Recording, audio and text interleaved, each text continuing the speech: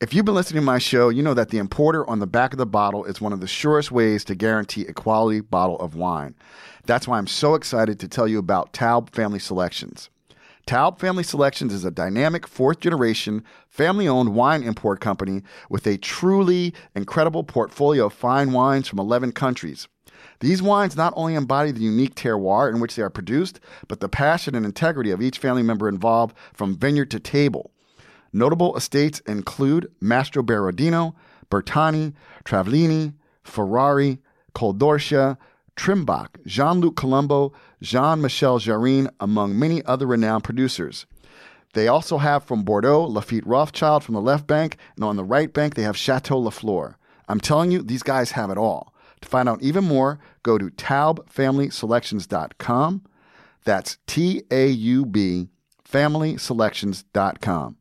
The Napa Valley Wine Academy understands that wine can be complex. However, they believe that wine education shouldn't be.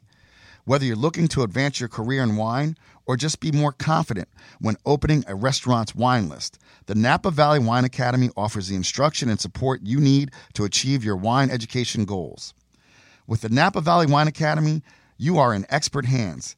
They have received 3 global awards for excellence, have 18 expert instructors on staff, 35 course options, and have served over 25,000 students. If you want to learn in a hands-on immersive wine experience, go to NapaValleyWineAcademy.com to learn more. Do you know about Grapes, the wine company? Grapes is celebrating its 25th anniversary this year. They offer a remarkable selection of wines and spirits. The breadth and depth of their inventory is astounding. Add in an unparalleled level of expertise in customer service, and you can see why other retailers are green with envy. Through their extensive and ever-growing network of relationships from around the world, Grapes, the wine company, offers the opportunity to discover the newest and most exciting wines and revisit the classics from both established and emerging wine regions. Grapes features a selection of over 4,000 wines and spirits. The Wall Street Journal has called Grapes one of the most influential retailers in the U.S., and it rings true to this day. Wine is a joyful thing, and Grapes, the wine company, exists to connect people with the choicest bottles. Ordering is super simple using their easy-to-navigate website, or go old school and call to speak with one of their wine consultants for an in-depth feedback for your wine and spirits needs. Call them at 914-397-9463. That's 914-397-WINE. Or email your general inquiries to info@grapesthewineco.com. That's info@grapes.com. You'll be glad you did. Hey, I'm MJ Taylor, also known as a Black Wine Guy. I went from being a totally obsessed wine newbie to becoming the world's first ever African-American fine and rare wine auctioneer in less than 3 years. In this show, I'll be talking to the mavericks, the philosophers, the players, and the deep thinkers who inhabit the world of wine. They'll share their experiences on how they made it, but more importantly, how they failed and got back up again.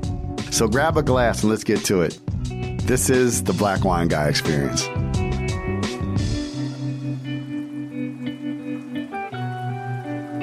Hey everybody, what's up? It is your boy MJ and welcome to the Black Wine Guy Experience. My guest today is Alma Rosa's winemaker, Samra Morris.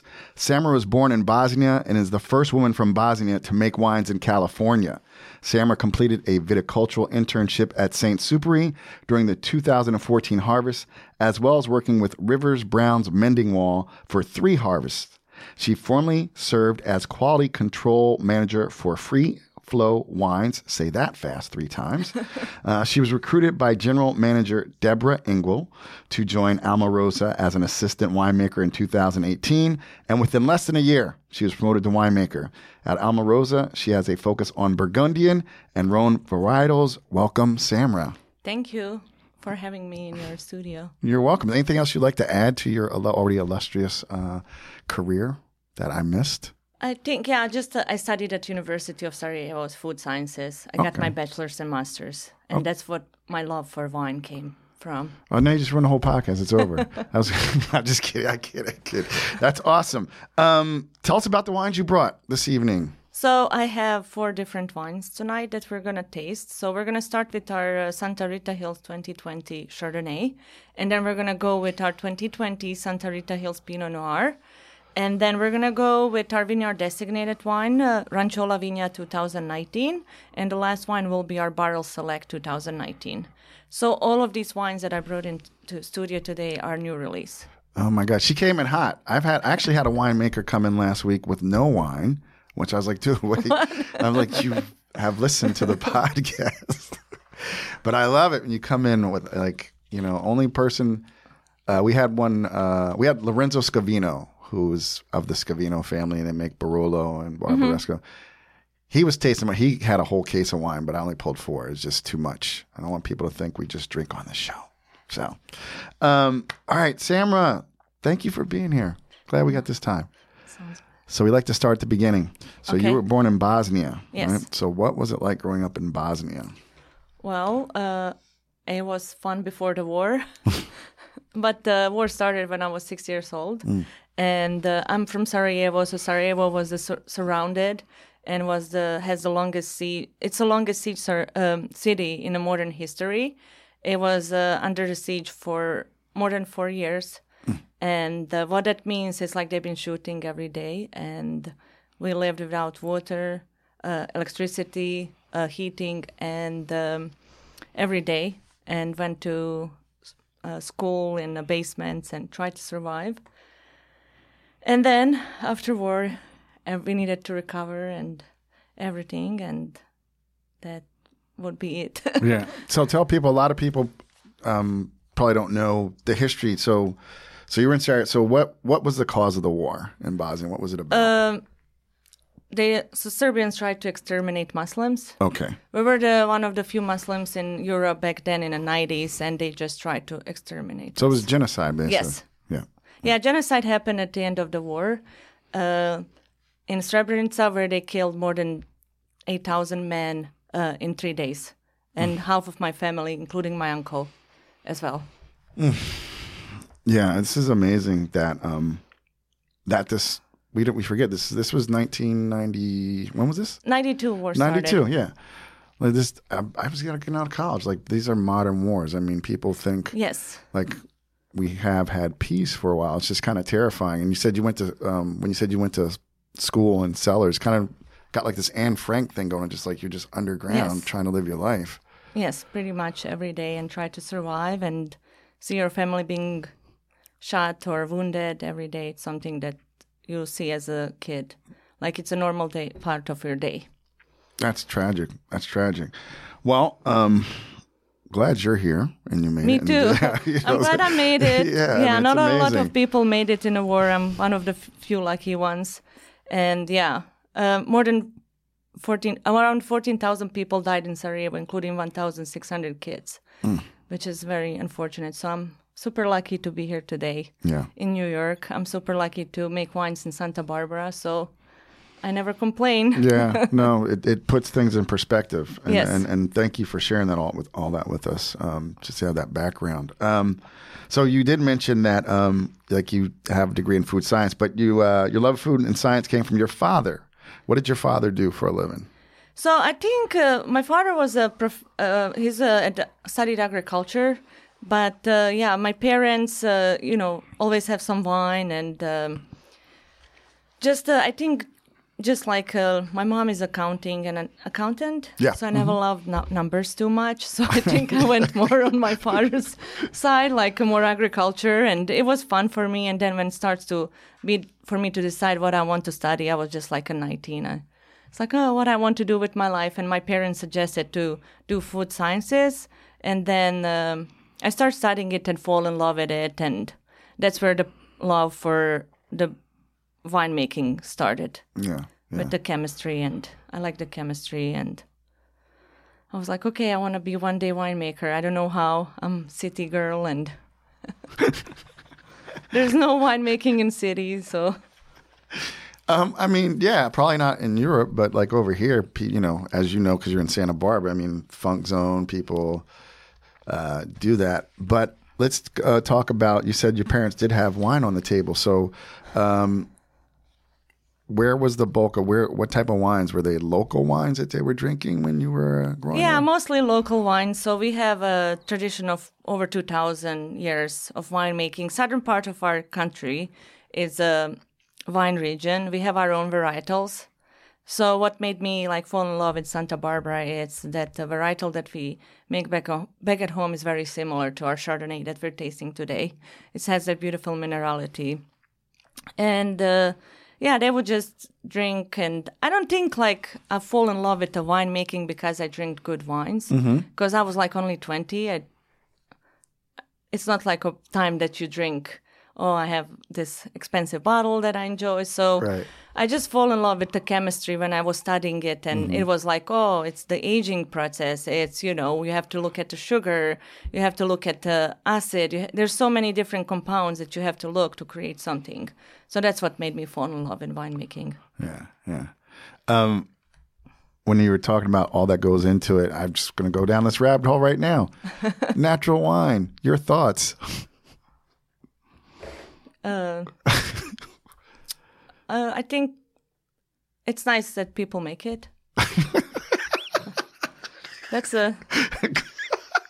It's a very diplomatic answer. Yeah.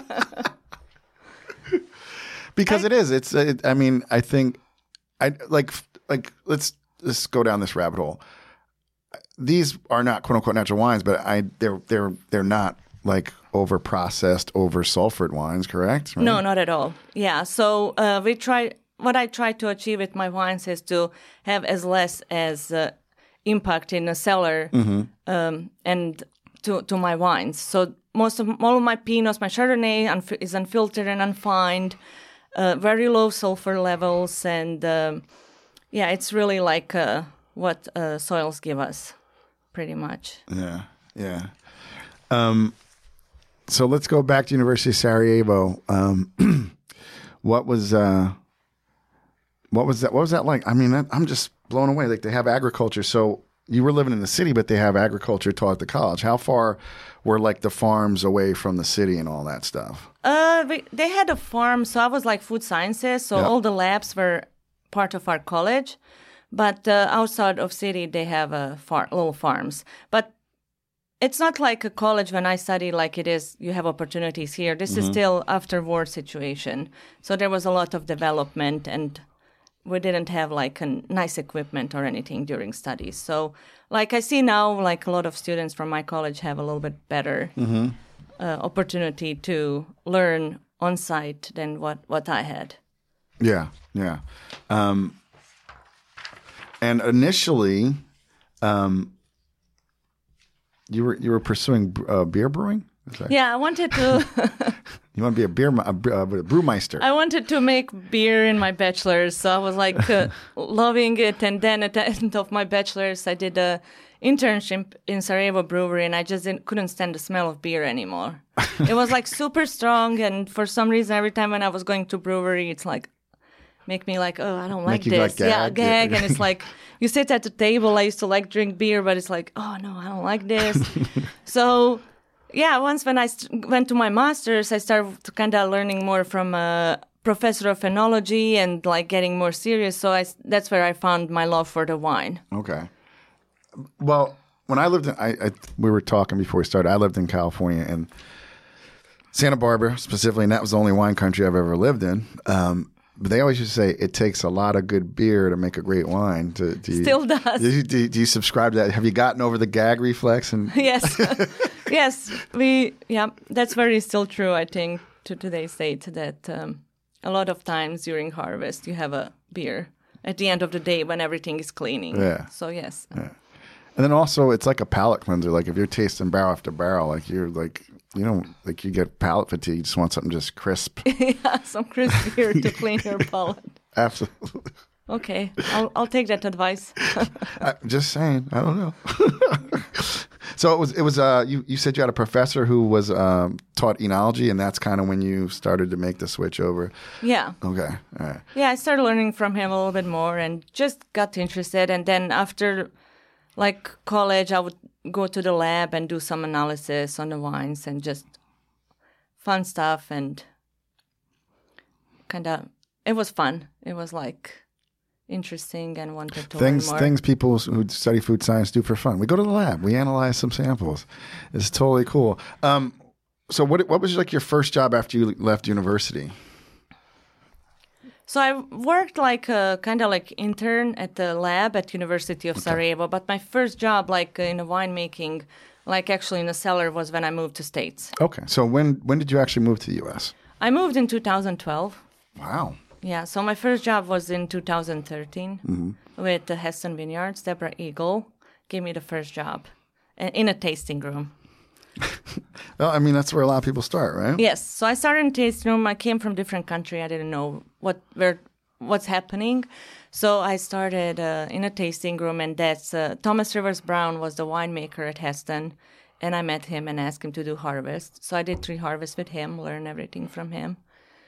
And then I worked for Mondavi family for a year in a cellar as well. And then I worked at Free Flow as a QC manager where we put wine in a can and kegs. So that was a fun job. I learned a lot about pressure there. And then Deborah moved to Santa Barbara in 2018. So I was like, hey, if anything comes, just let me know. I would love to move. So this position came in 2019 and I moved. All right, so we're going to go back to 2012. Okay. Why did you decide to move to the U.S.? I accidentally moved here. See, I knew there was this. So my husband is a U.S.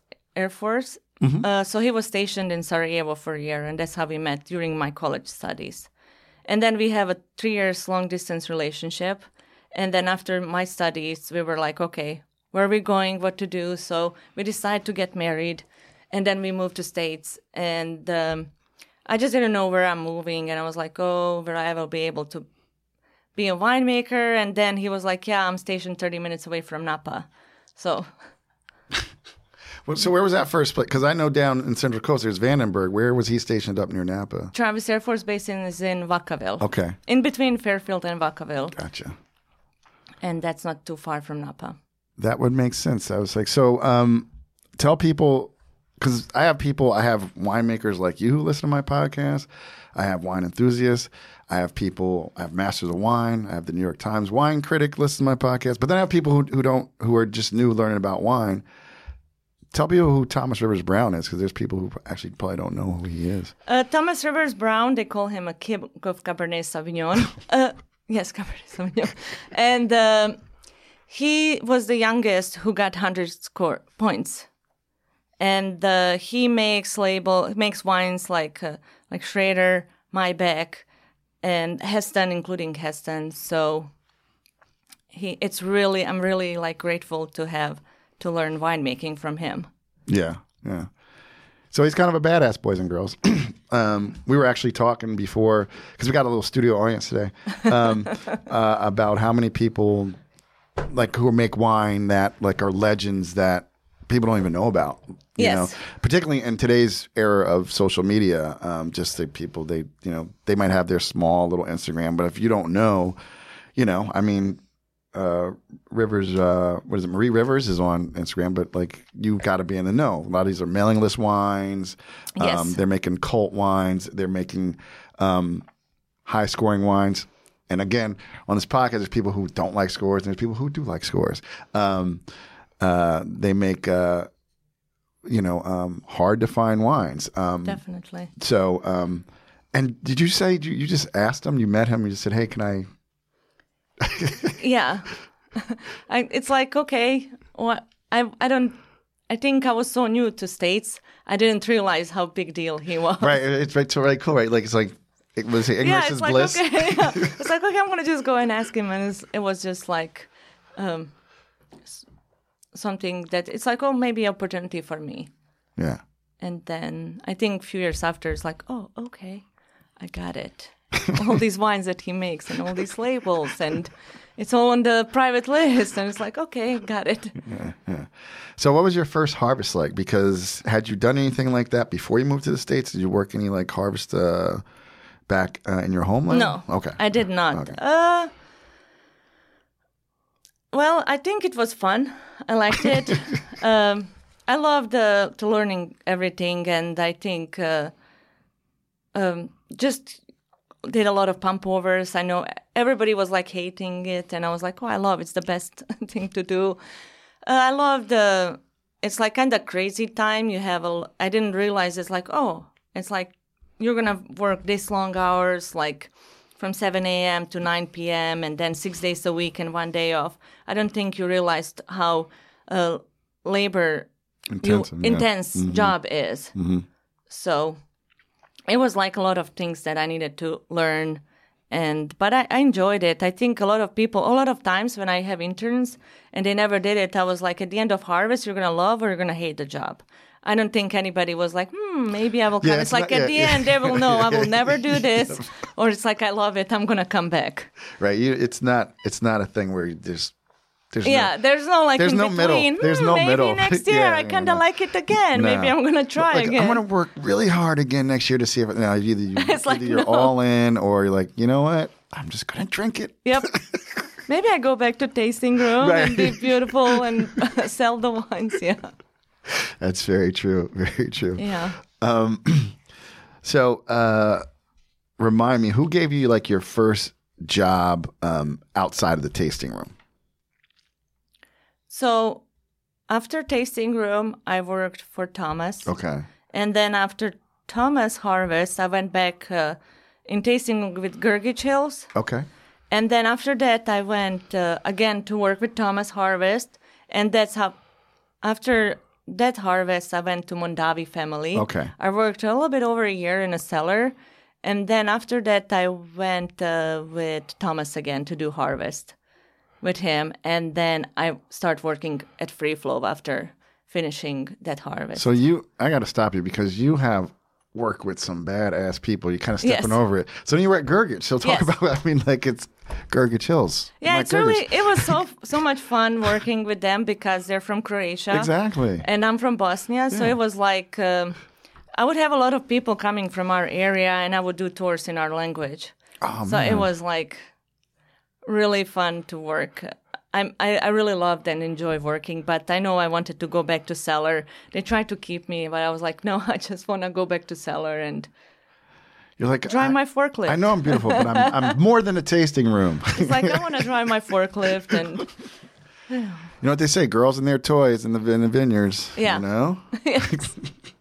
Well, that's amazing. And then Free Flow. So you said that was canned and kegged wine. Yes. And what year was this? I think beginning of 2017. So is this kind of like, were they like pioneers in the canned wine movement type thing? Yeah, I was looking for jobs, like wanted a change. And then they were like offering like this position it was a lab position. Okay. And then I was like, that sounds fun. And then I applied and they hired me immediately. And I really loved that job. I learned so much. You're working under pressure. You're producing constantly. I learned so much about cans, which I have much more appreciation for than I was before I started. I learned a lot about managing people because we had a big team. So there's a lot of like things like in the production, constantly producing that kind of prepared me for the wine. It's not harvest based. No, per se. It's like everyday bottling. Yeah. So it's a different type of stress and different type of pressure because every day you have to bottle like 5,000, 6,000, 7,000 gallons of wine. So it's back in your beer brewing. It's like working at Budweiser. It's every day you're just on the line, just cranking it out. Well, I started in 2017 where I think I forgot it was end of 2017 when we first started to can wines. And then it wasn't too much popular. And then that part of winemaking just went crazy, like big. And then we got like so many wineries that wanted to can. And we were one of the few people who did it. So we got suddenly so busy with canning. And I invested in right before I left, like $8 million, the canning line. So it was really like... That's a big deal. Yes. Yeah. It's incredible. So you're working with cult winemaker and then you're canning wine. Like you have got the full gamut right there. You run the whole spectrum of the business. I just took opportunities. Ah, that's a soundbite, by the way. I'm going to use that one. No, that's very true. And so then, what was it like working for the Mondavis? It was fun. Because another icons of the business. Yeah, it was really nice. And I met Michael Mondavi. So it was something like, oh, you're meeting this huge family, like together with Mike Gergich, like people who really started in Napa Valley. So it was really nice to work for them as well. What'd you do over there? I was in a cellar. Okay. Just taking care of the wines, doing harvest and enjoying. Kind of walk listeners through like what you do in the cellar during harvest. Like what is it? What was a typical day for you like?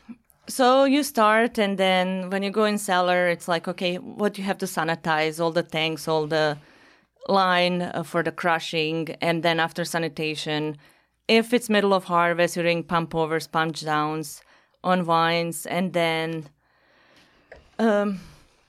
so there's a lot of squeegeing the floors. See, if you made natural wine, you wouldn't have to clean shit. You could just leave it dirty, you know? She's like, nope, she's not saying that. You're being good. I have guests who go in on that, so it's funny. Yeah, so it's just precision. It's cleaning. It's repetition. It's a lot of cleaning, and then we did barreling down, and then you offload the truck with barrels, you forklift, you're driving forklifts. So all of these things that you do, like, I don't think a lot of people like think, oh, you're looking through your little instrument and measuring bricks. Right, and that's what people think. That's the picture. Grapes. Right, yeah. that's the picture in the Wine Spectator, right? Like it's all sexy, right? Got the wine thief in a beautiful dress. Yeah, it's like, oh, it's like, no, you don't have time for that. But I would always have interns. They would stamp the grapes, and it's fun for 5 minutes. And it's like, no, you have to do for 30 minutes. And then after 5 minutes, okay, I took all of my pictures. It's like, I'm done with this. This is actually hard. So I see them like crying in a tank. I was like, no, keep going. So it's always fun to see. That's awesome. I'm gonna get these for the Instagram, right? Yeah. It's like, I'm done. It's like, no, you're not. That'd be like walking in sand for like 30 minutes. That's gotta be so hard. Yeah. That's incredible. It is. Then you Mondavi. Then did you go down to Santa Barbara or? So Mondavi was before Free Flow. Okay, so what was before Free Flow? Yeah. Okay. So when I'm working in Free Flow, that's when Deborah invited me to come to Santa Barbara, visit and see, and to make decision if I want to move. So I went. So the beautiful vineyards, I love the wines, and then you get beautiful sunny beaches that you don't have in Northern California. So it's like, oh my God, this is paradise. So yeah, that's how it happened for me. You go out to California first time, particularly Central Coast and down. It's gorgeous. Yeah, I remember the first time I went up the one. So we come down Santa Monica, and that was the first time I saw the ocean. And it was just like Baywatch. You see those lifeguard stands, and you're like, this is so cool. It's so exactly. You're like, this is so cool. I want to live here. I know. You know? It's beautiful, yeah. And then you go in the ocean, it's like, oh, it's cold. Oh, yeah, that's the thing. Okay, so thank you. Yeah, exactly. Pacific Ocean, like, that's why everybody surfing wears wetsuits. Yeah. That water coming down from freaking Alaska, it's so cold. It is super cold. Yeah. All right, so you go out to, you go down to Santa Barbara County. You just see the hills. You got mountains over here. You got ocean over there. Mm-hmm. And what was and you were hired on as assistant winemaker there, right, from the start? Yes, that's correct. Okay, all right. And tell us a little bit about, let's back up. Tell us about the history of Almarosa, how it came into play. Like, I know it was another winery. Well, the owner had another winery, which I believe he sold, or Richard Sanford is our he is our ambassador right now. Yep. So Santa Rita Hills was founded by Richard Sanford, who started Almarosa Winery, but he moved after the Vietnam War, trying to escape from everything, and he moved to trying to find a region to plant Pinot Noir and Chardonnay, and he was driving through the West Coast and stopped in Central Coast, and then he was like measuring the temperatures and found Santa Rita Hills to plant first grapes, and which was the Sanford and Benedict in 71, and then later on he's planted also La Encantada vineyard that I have opportunity to work with today, and he also planted first wines on Almarosa estate in 83, and it was the first certified organic wines in Santa Barbara County. And started Almarosa in 2005, and later on in 2015, he met our owner, Bob Zorich, and our owners, Bob and Barb, were studying at UC Santa Barbara and fall in love with the region.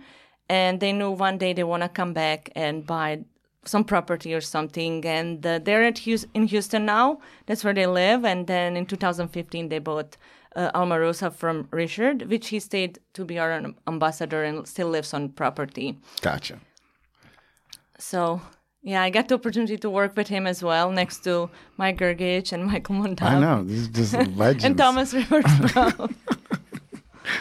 Yep. So she got some wines here, so I'm drinking. Yes. We tasted some wines. What's that? Oh yeah. How's it taste? It's delicious. What's kind of like your style? So we have the Chardonnay, which is the 2020 Santa Rita Hills Chardonnay. Yes. Tell me about this wine. So what made me fall in love in Santa Rita Hills is the beauty of our region is that the mountains all the way on West Coast goes south to north, and this is the only place where they shift east to west. So we get this funnel that brings in morning fog from the ocean and a nice breeze. Yeah. That is perfect for Chardonnays and Pinot Noirs, as well Rhone varietals. The other thing that is really interesting is our terroir. We have a marine layer that died 1 million years ago, so you still have kind of seashells in the soils. And we have these sandy soils, clay loam soils. What makes it so beautiful is that our Chardonnay, and what I try to achieve is to show Santa Rita Hills, and that is that beautiful acid and the beautiful minerality. And my favorite part is the saline notes that you're getting, I'm just like ocean. And that's that influence of the ocean that is so strong in this region. So Santa Rita Hills, this particular wine I aged for 11 months in a 15% new French oak. So that new oak just gives nice little body to it, but it's still just like that beautiful Santa Rita Hills bright Chardonnay. Yeah. What you said about Central Coast, because when I lived in Santa Barbara is like one of the few places you can see that the sun actually rises over the ocean and sets over the ocean. Yes, it's pretty beautiful. Cool. It's crazy. It's beautiful. It's amazing. Yes. You said this is like 15% new oak. Chardonnay likes oak. I mean, I tell people all the time, why is it called French oak? What do you think they use in Meursault? What do you think they use in Pliny Montrachet? Like, if you can afford it and you can do it right, like you said, it's not overdone. It just frames the wine, right? So it gives it enough body, but this does have it hitting the salinity notes, beautiful like lemon notes, lemon curds, citrusy.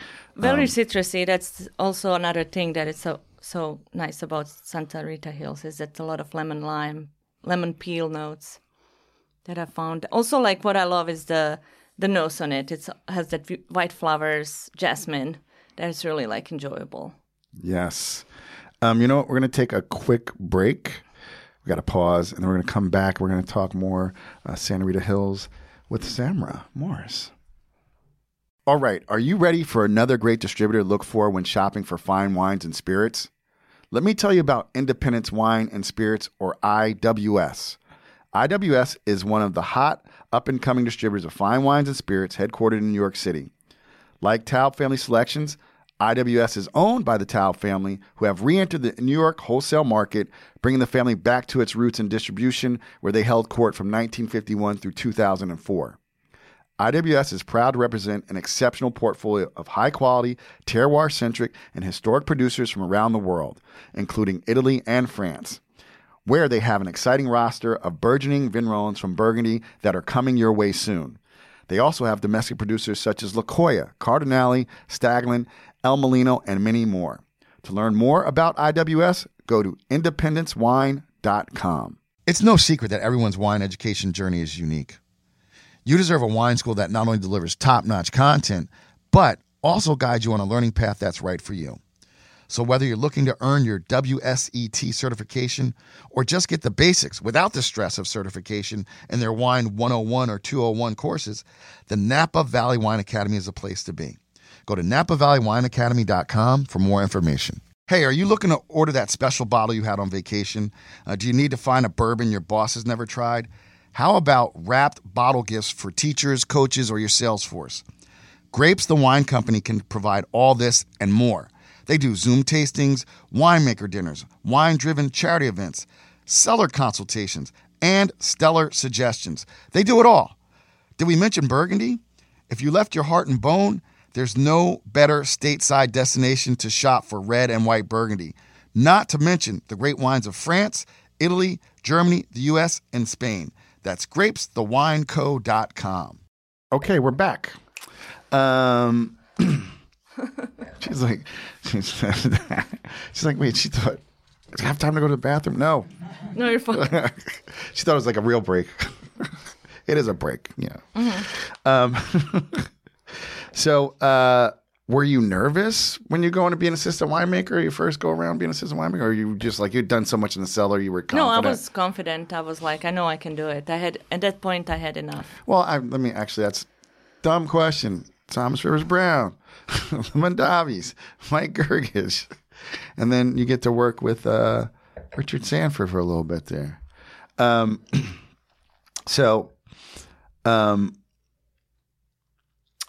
gonna have some of this Pinot, and talk to me about the estate, right? Yes, of course. How many vines are planted under how many vines are planted on the estate? Is this all estate fruit? Like what's your philosophy over there? So our estate is over 600 acres, all in a hillside, and 38 acres is planted with vines, 22 Pinot Noir, 10 Chardonnay, and the rest of it is Grenache and Syrah. I also work with the L'Incantada Vineyard. I work with Rancho La Viña, Bentrock, and Radian. So what my philosophy is for the vineyard designated wines is to show terroir of each vineyard. So once when you taste all of my 4 vineyard designated wines, it's like I want you to show how unique they can be. Mm-hmm. So that's the idea. And then on our estate, first year we made Syrah and Grenache was 2020, and I'm really excited to share those with the public soon. Yeah, well, you're going to have to come back or at least send me some Grenache. Grenache is like my favorite varietal. Love it. There you go. Thank you. All right, so what's this first Pinot that I poured in my glass? So the first Pinot that I have today is our Santa Rita Hills 2020 Pinot Noir. So this wine comes mostly from our estate, El Habli, and has a 3% of Bentrock. So the beauty of our estate, we have clay loam soils and sandy soils, but also we have a different clones on our estate. So once when I pick, I know exactly which block I will designate to our estate Pinot Noir and which blocks I will designate for my Santa Rita Hills. So what I try to show in Santa Rita Hills Pinot is that vibrant Pinot Noir, a lot of red berries, beautiful rose petals, nice like orange peel, a little bit of that spiciness that you get from Santa Rita Hills. And my favorite is the chalky tannins that definitely show beautifully in our region.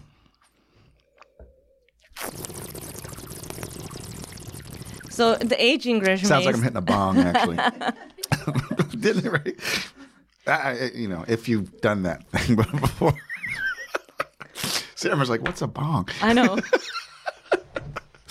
Okay, you have to explain it to me later. Okay, so it's beautiful. Thank you. Amazing. Chalky tannins. What about chalky tannins what do you like about the chalky tannins? You just don't get it like jamminess. Like it's just like so.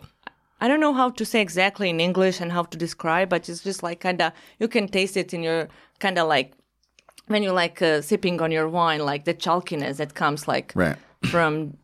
It actually it's.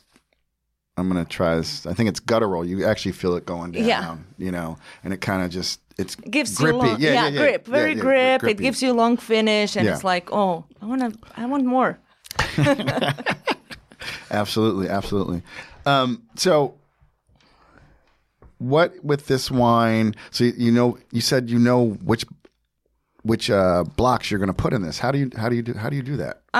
Right before harvest, and I taste all the grapes within the blocks, and kind of already I have an idea, like tasting the grapes where where the one kind of what I'm expecting in cellar, and which block is going where. Okay. So you're like, you see my resume, I'm good. I know what I do. Talk about that, because I've heard it. Talk about tasting grapes. What do you, like when you taste a grape that you're going to make wine with? What are you tasting for? You're tasting like for the flavors. Okay. You want to have that flavors, so it's nice and ripe. Okay, I'm good to pick. You want that acid, and you want that sugar in it. Mm-hmm. So all these three kind of compounds, you kind of have to kind of put together and choose that perfect date of picking, which can be very stressful, but it's like, okay, it's good to go. I'm ready to pick. Yeah. So it's just like, I think you just keep tasting, and it's like, it just something clicks in your head. It's like, okay, I think it's good to go. Yeah. And like with a wine like this, do you have any influences from Burgundy? Obviously, the whole thing with Burgundy is terroir, right? It's like this commune is different from that commune. What clones are in this? Because just talk about clones. So I have a 943. I have 828. I have 115 and 777 and 667. So it's a little bit of each of these clones. You said there's your mom's accounting coming in, because you have all the number clones. A little bit. Yeah. Don't go too far. Yeah, it's like you're going to be like, oh. I'm going to go play the lottery. I'm like, 111 777. Okay. All right. So, so I would say I'm European. Yep. And I really respect old world winemaking. Yep. Okay. And yes, we all learn from France and from Burgundy, but I'm proud California winemaker. I want to show Santa Rita Hills, and I want you to taste my wines. I want you to be this is Santa Rita Hills, and this is California. Mm-hmm. So I have influence to learn from all these winemakers.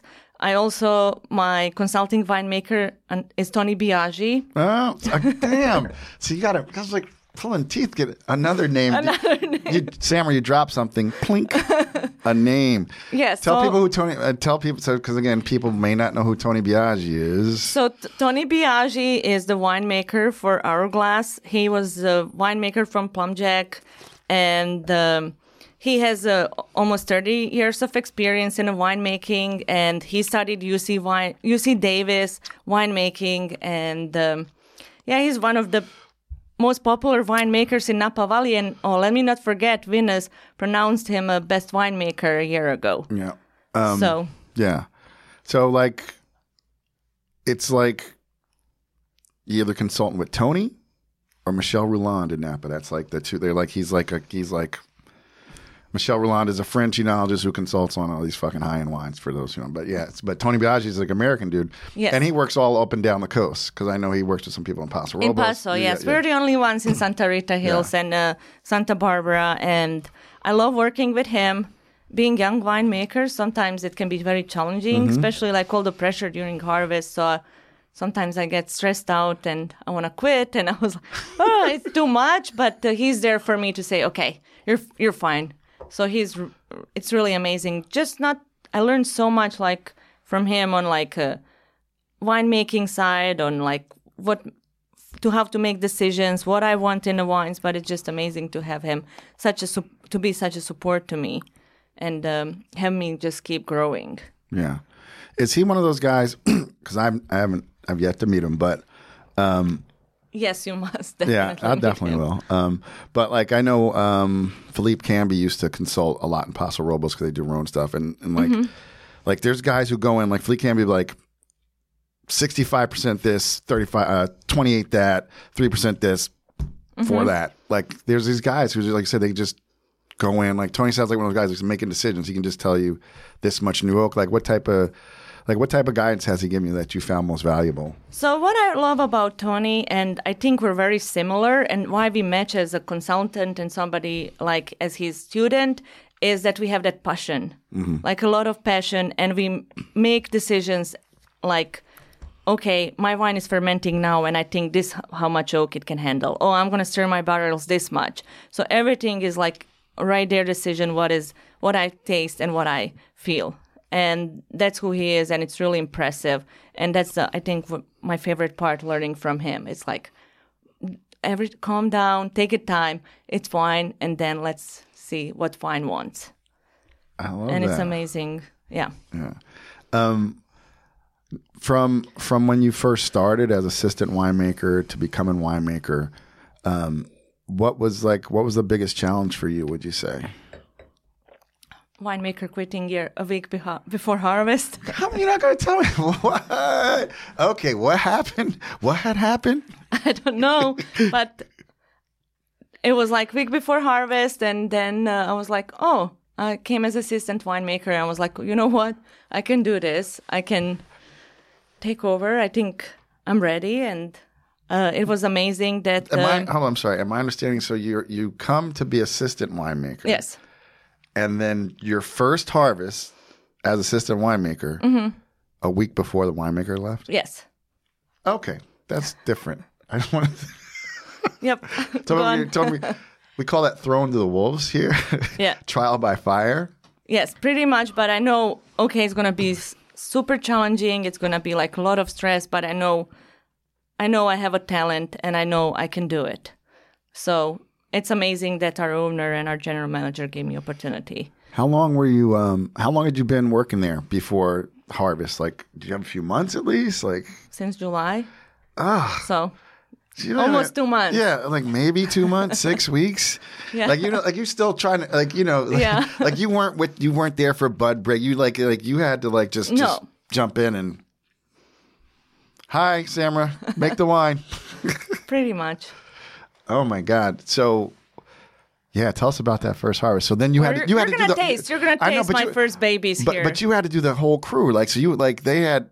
It was just actually it was just me, and then we have a Caesar who helped us in a ranch. Okay. And he joined me. He never did harvest, and me and him were working until midnight some days, and we were just. Wow. I have a general manager cleaning my. The stimmer. I have my husband working on weekends with me. So. Damn. Yeah.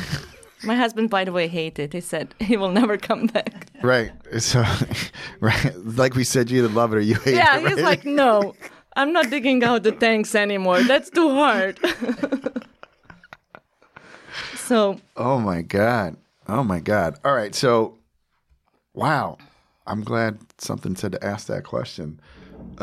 Which one do you want me to taste first? So we're going to go with the Rancho La Viña Okay. 2019. Right, so these are in the right order. Samra's not drinking. I am. So she's big. tasting. She is tasting. I'm tasting. She's They always ask tasting. me, do you drink a lot? It's like, no, I taste all the time. I know. It's actually the key to longevity in this business. Yes. On your side, I just entertain people, so I'm supposed to drink a lot. Oh, wow. Yeah, this is beautiful vineyard. All right, so tell me about Rancho La Viña. So Rancho La Viña vineyard is high in the hills, and it's sandy soil. So it gets really a lot of wind from the ocean. So that wind kind of beats the little clusters. Yep. So you get really small clusters with a lot of concentration of flavor and acid and not a lot of juice. So it's really beautiful vineyard, and the first what you notice is the beautiful dark color that you get in this. Yeah. It's really interesting. When I fermented it was like a lot of dark fruits, and when I first bottle it, you get nice dark fruits, you get a little bit herbal notes. But now more and more it's aging, it's showing beautiful floral notes that I'm starting noticing that we just released this wine and it's just opening up beautifully. And these wines, I mean, I've had wines from Santa Rita Hills before. Like these are all, even the Chardonnay, these are all age-worthy wines. Like you can store it right. These wines can go Yes. the long haul, right? So what I learned from Tony is, and what I'm comfortable with is I age all of my Pinots on lees and Chardonnay as well. Mm-hmm. So once when it's right before bottling, I rack it off the lees with the Bulldog. So that means I connect an argon to my little piece of equipment, and then when I rack it off the lees, my wine doesn't get any oxygen. Oh, so you got like a big-ass Coravan, basically. You just from that Oregon. Yeah, pretty much. Yeah. I would call it like that. And then bottle it like that. So, and it's also unfiltered and unfined. So my wine really needs time to age in a bottle. Mm-hmm. It doesn't open up like... So yeah, we're releasing a Barrel Select 2019 in Rancho La Viña just right now. But it has a good age potential. Yeah. Age... Everybody knows what you mean. Yeah. Yeah, no, it's beautiful. This vineyard is really pretty. I'm very lucky to work with all of these vineyards, and I hope you come and visit and taste all of our vineyards and show how unique they are. Well, I am going to come visit, for sure, because Santa Barbara is my wine home. I will probably have visited by the time this airs, but I'm planning on coming out in May. So if I have time, that visit, I'll let you know. Sounds good. All right. And I'm going to be in Santa Ynez, but anyway. We're not that far. I know. It's just one street. I know, exactly. And all the little towns. Exactly. I know, my friend is like, where's Solving? I was like, yeah, it's just one street from me. It's like, you're not going to go anywhere. You're not going to miss it. You're not going to miss it. All right, hit me with your clone numbers on this one. So this one has a 777 and 115 that I work with. So this is the vineyard I purchase grapes from. Okay. And it's a block 1 and 10 that I get from this. And when I made them in 2019, I fall in love with this vineyard. And how does your husband feel about that? You being in love with the vineyard? He's like, give up. He gave up. I always give him like, smell this. He's like, oh, leave me alone.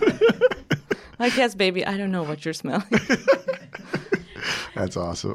Yeah, he's typical. He's military. He loves beer, and he loves not the cognac. He loves like tequila. No, I guess tequila too, but I forgot. Anyway, yeah, he's not into the wine as much. Yeah, as I'm he forcing should be. him now. Yeah, exactly. It's like, you have to drink this. Yeah. I don't normally talk about this, but so what is a 7.7 clone? Where's that from? Where's 115 from? Where are these clones from? Where are they? They all of the clones that I work with, they come originally from France. But what commune? Like, who usually grows? Like I know where Pomard clone comes from because I know Pomard. But where's like 7.7 usually grown?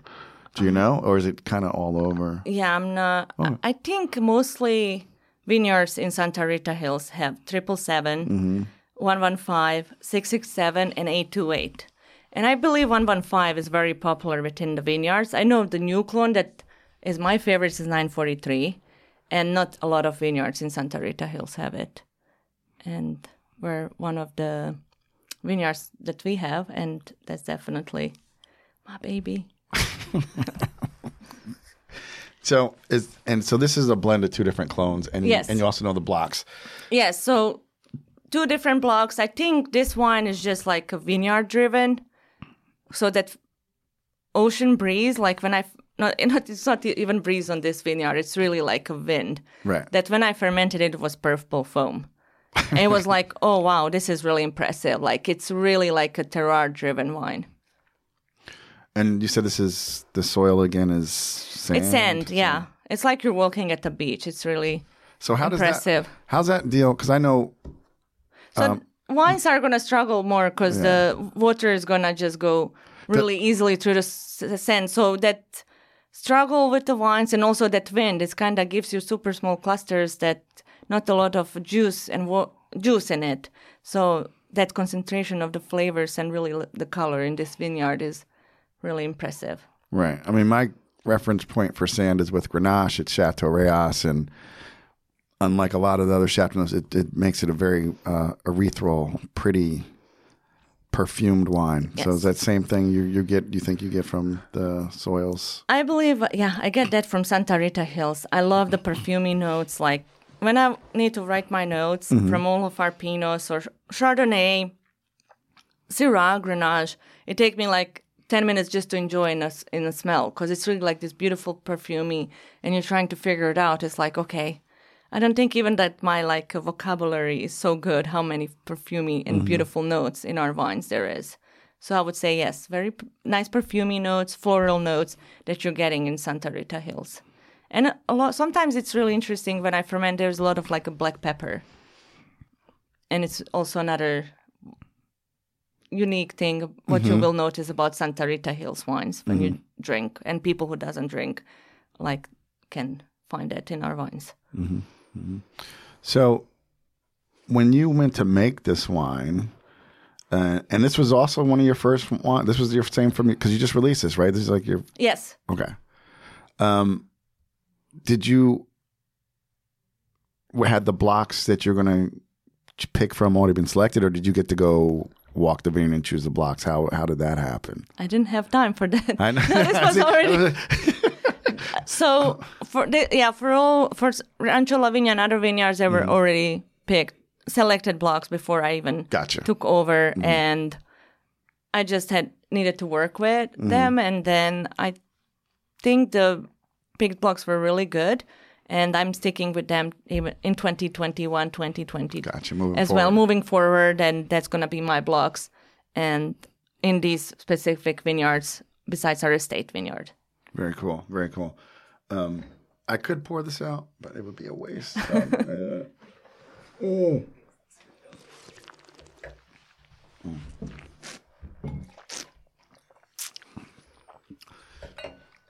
I'm making up for Sunday. I actually went to a wine dinner, and there was like a ton of wine, and I was like, I've had a long week. We had 8 bottles Saturday night. Oh, wow. And I said, you know what? I was pouring and dumping out an actual wine. When I should have been drinking, I was like, I got to get home. Left early. Not like me. All right. What is this last bottle, Samra? All righty. This is really interesting wine. Oh, it is. I got a just big hit of citrus on the nose on my first. Yeah, this is like very, like I was telling to my friend last night when we had a dinner, like now that I opened this wine, I didn't taste it in a while, I smell the ocean. Also, like... It does smell like the beach. Yeah. Not like... It's just like that ocean floor or... Yeah, it's like the whole the sand, the whole thing of the beach. Yes, right? And then I got excited. It's like, yes, this is it. That's Santa Rita Hills. So Barrel Select 2019 is made... the idea of Barrel Select, Richard Sanford made this wine while he was having Sanford and Benedict Winery, and kind of to thank him for the region and everything, and being our ambassador, we named the Barrel Select because he had that in Sanford and Benedict, so we kind of transferred it to us. And the idea is to make more complex Pinot Noir, and I go to the cellar and taste certain barrels out of each vineyard I work, and it's like, okay, this is going to be my Barrel Select. So this is our estate, El Hable. It's Radian, it's Bentrock, and Rancho La Viña. So it's just certain barrels that I choose. It's 65% new French oak. It's a little bit more complex, as I said, Pinot Noir, so it can handle more wood. Aged also for 15 months on lease, racked from the lease and bottled, unfiltered, and unfined. And yes, we just released this one as well. I love Radian Vineyard, particularly for Pinot. What's the composition of Radian? Just 'cause I just like it. When I see Radian, I know it's going to be tasty.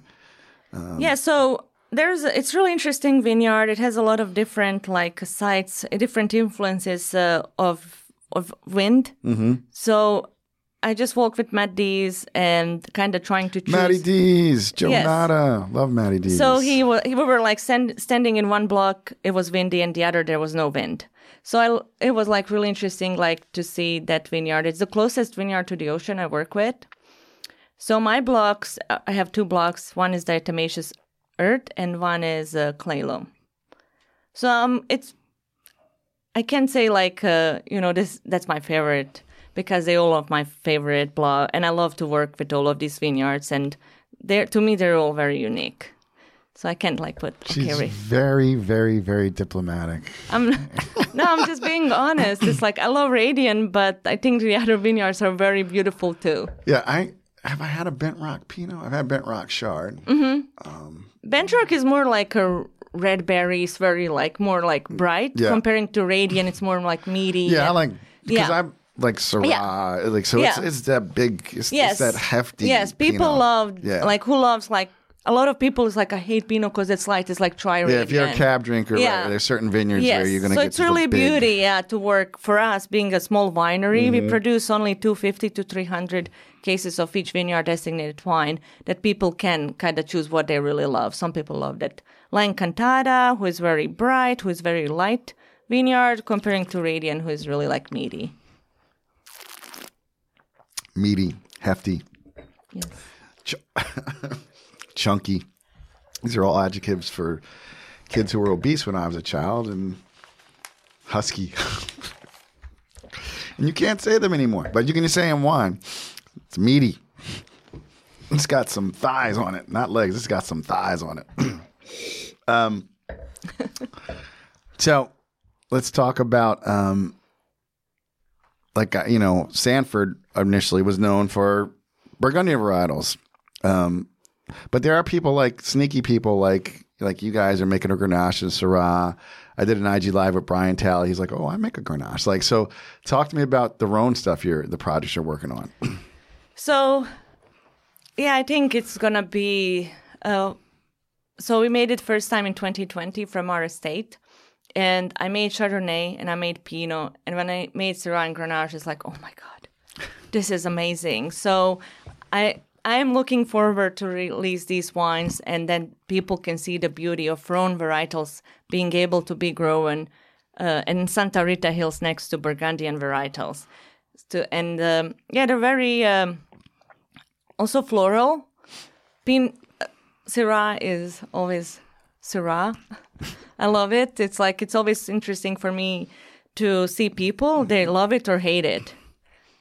Like the people who drink Syrah, and I always try to convince them, no, give it a chance. It's really like beautiful varietal, but sometimes it's just hard to convince people. But yeah, they're showing beautifully. We're planting more because we're a little bit growing, and we try to see what we wanted more. And I was like, I want more Grenache and Syrah. Yeah, because they're really phenomenal. So I first moved to Santa Barbara in 99. I've known since then that Santa Rita Hills Syrah is ridiculous. Like one of the best Syrahs I've ever had till this day. 1996 Babcock Black Label Syrah. We were blinding that against everything.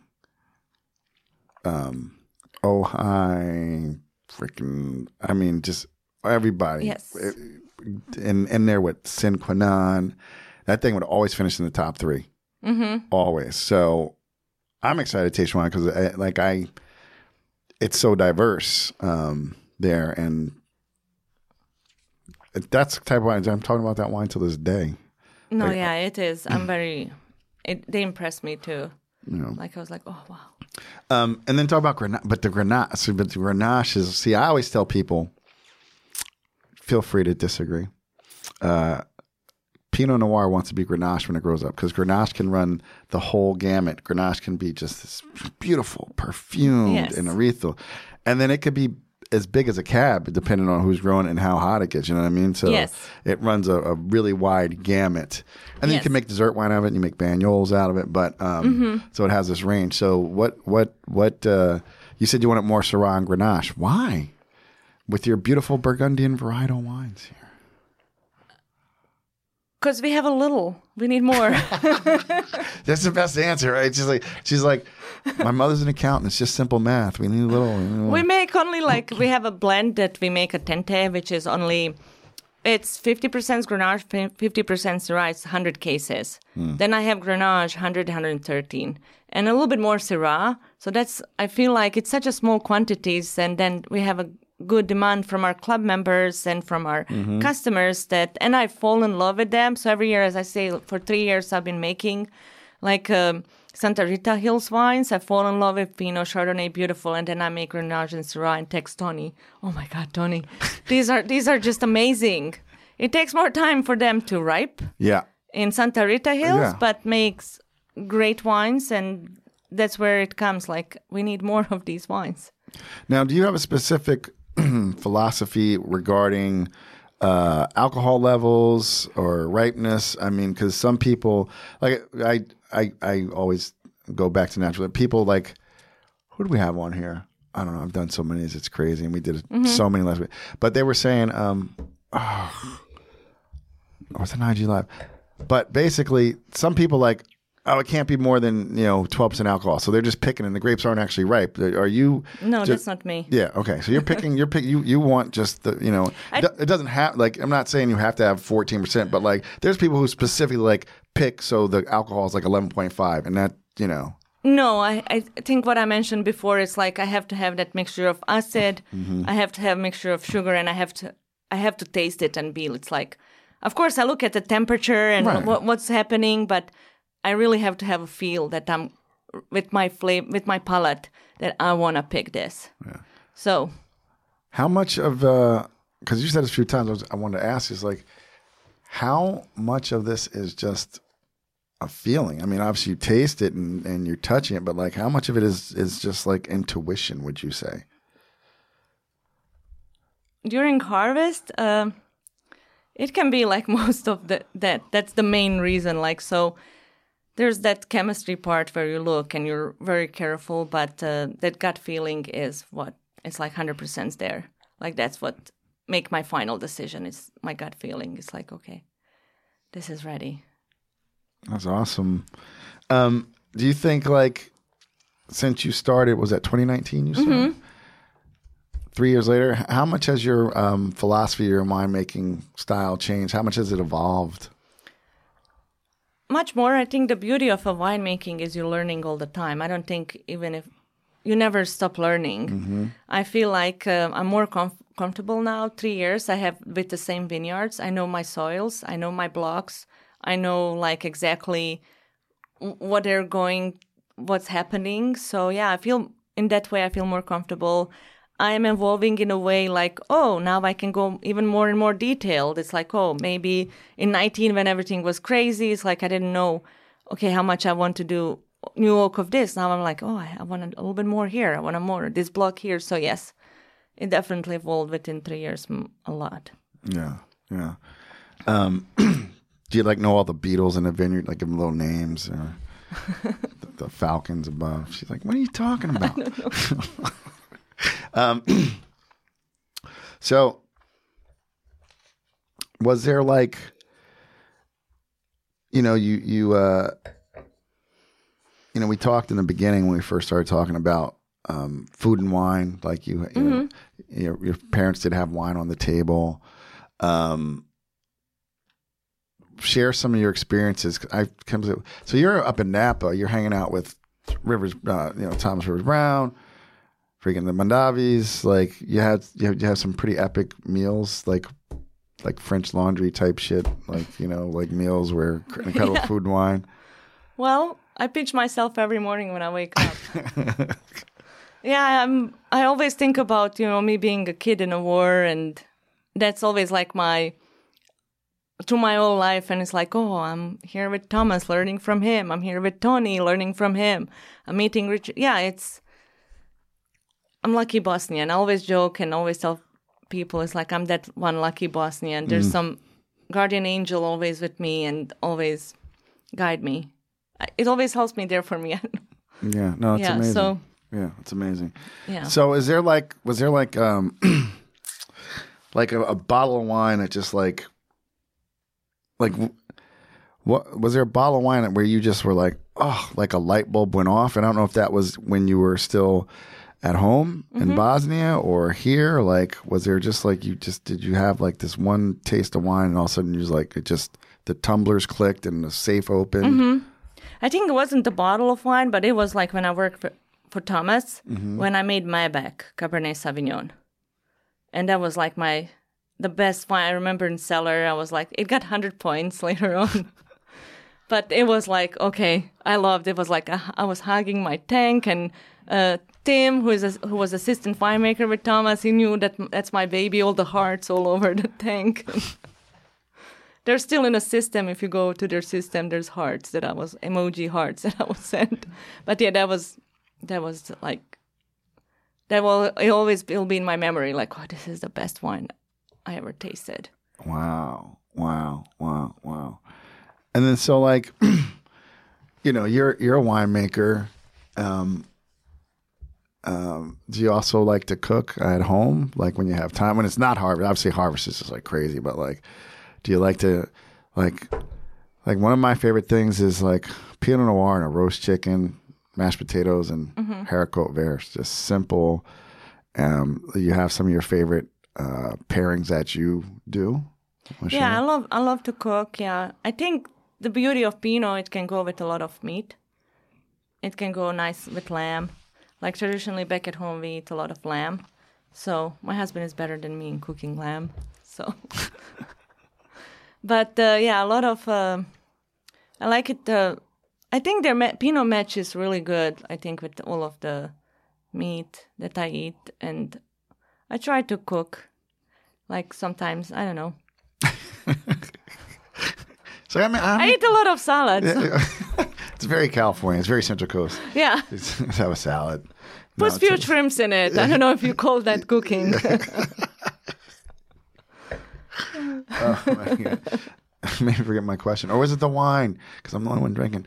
But I have to say, Tony, how great winemaker he is. He is a great chef. Yeah. He cooks for us every time when he's coming. He comes once a month to visit us in Santa Rita Hills, and he's a star of. He cooks amazing meals, and we always bring so many wines and have fun.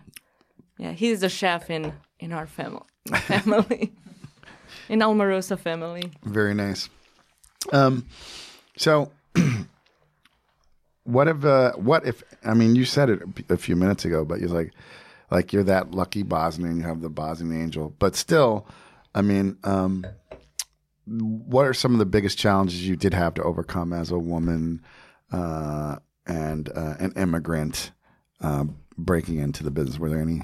Oh, language. Language. Definitely. Like a lot of times I wouldn't understand a lot of English. Like in a cellar, I wouldn't understand the expressions, and then I would be like, what do they mean? And then when I would go home and translate, it's like, oh, I know that. She's like, I'm going to do this with this podcast. What the hell was he talking about? Yeah, so language was one of the things. I know a lot of times, like production is really, you have to lift a lot of heavy stuff, labor. But I think the beauty working with Tony, with Thomas, is they never been, it's like, oh, you're female, you can't do it. When I worked with Thomas, I was the most hungriest intern, and I wanted to learn, and they recognized it, and they would always give me like to do pump overs to learn all of this. So I never had that.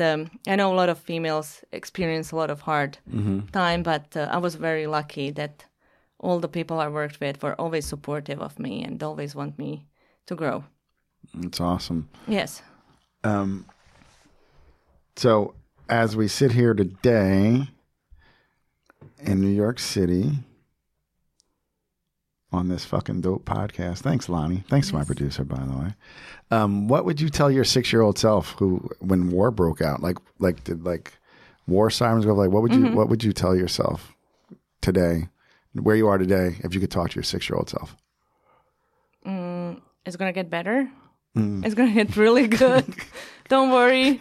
You have to just survive 4 years, but it's gonna get really good. Amazing.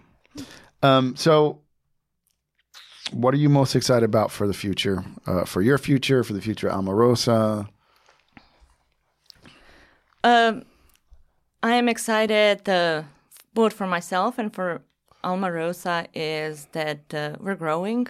So it's really, I think I moved at the right moment for Santa Rita Hills and Alma Rosa, where we're growing as a region, as a brand. So I'm super excited to be part of that. And I think our future is going to be really good. And we're going to make really, really good wines. And I hope people will come to visit us. We have a tasting room in Solvang, and we also have, as I mentioned before, over 600 acres of our ranch. We have a really old ranch house where we do private tastings. We also do hikings. So I'm just like looking forward to see where myself going to grow together with this brand, and it's really great. Awesome. And this is a tough question, but like... Don't ask me what is my favorite wine. Yeah, well, I'm not. I'm saying like what's like. But you said it's No. like what is the knock your socks off bottle of wine? Like what bottle? Is it the Malbec? You saw the Malbec blend you talking about? Is that like the wine you're just like? No, it's a Maybach brand. Okay. I don't know. Oh, Maybach. Yeah. Maybach. Sorry, Yeah, I never. No, it's okay. I'm That's probably what it's saying it wrong. always- No. yeah. First of all, it's European, so you're saying it right. Yeah. I'm saying it wrong. I'm listening to like rappers like Rick Ross talking about my Maybach. So that's Maybach. It's Maybach. It's Yeah. German. Okay, Yes. I'm from Jersey. I'm not from Germany.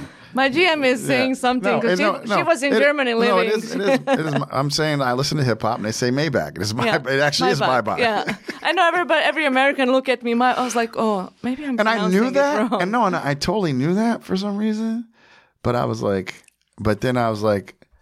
oh, because I love like those pockets of Malbec that are in Napa and Sonoma. Yeah. So I wasn't sure it was a Cabernet Malbec blend, but yeah. Yes, yeah. it's Maybach Yeah. Cabernet Sauvignon, and yeah, Tony always treats me with a lot of good bottles, so I get spoiled now. So Yeah, you're ruined. yeah, I'm like done. It's like every time when he's coming, I'm like, Tony, bring some good bottles, and of course he does. I'm really impressed with his Patria wines that he makes. I really love. That's like I recently tasted his Chardonnay and it was really impressive. There was Caliza, Syrah that I tasted was really good. I'm trying to think all the.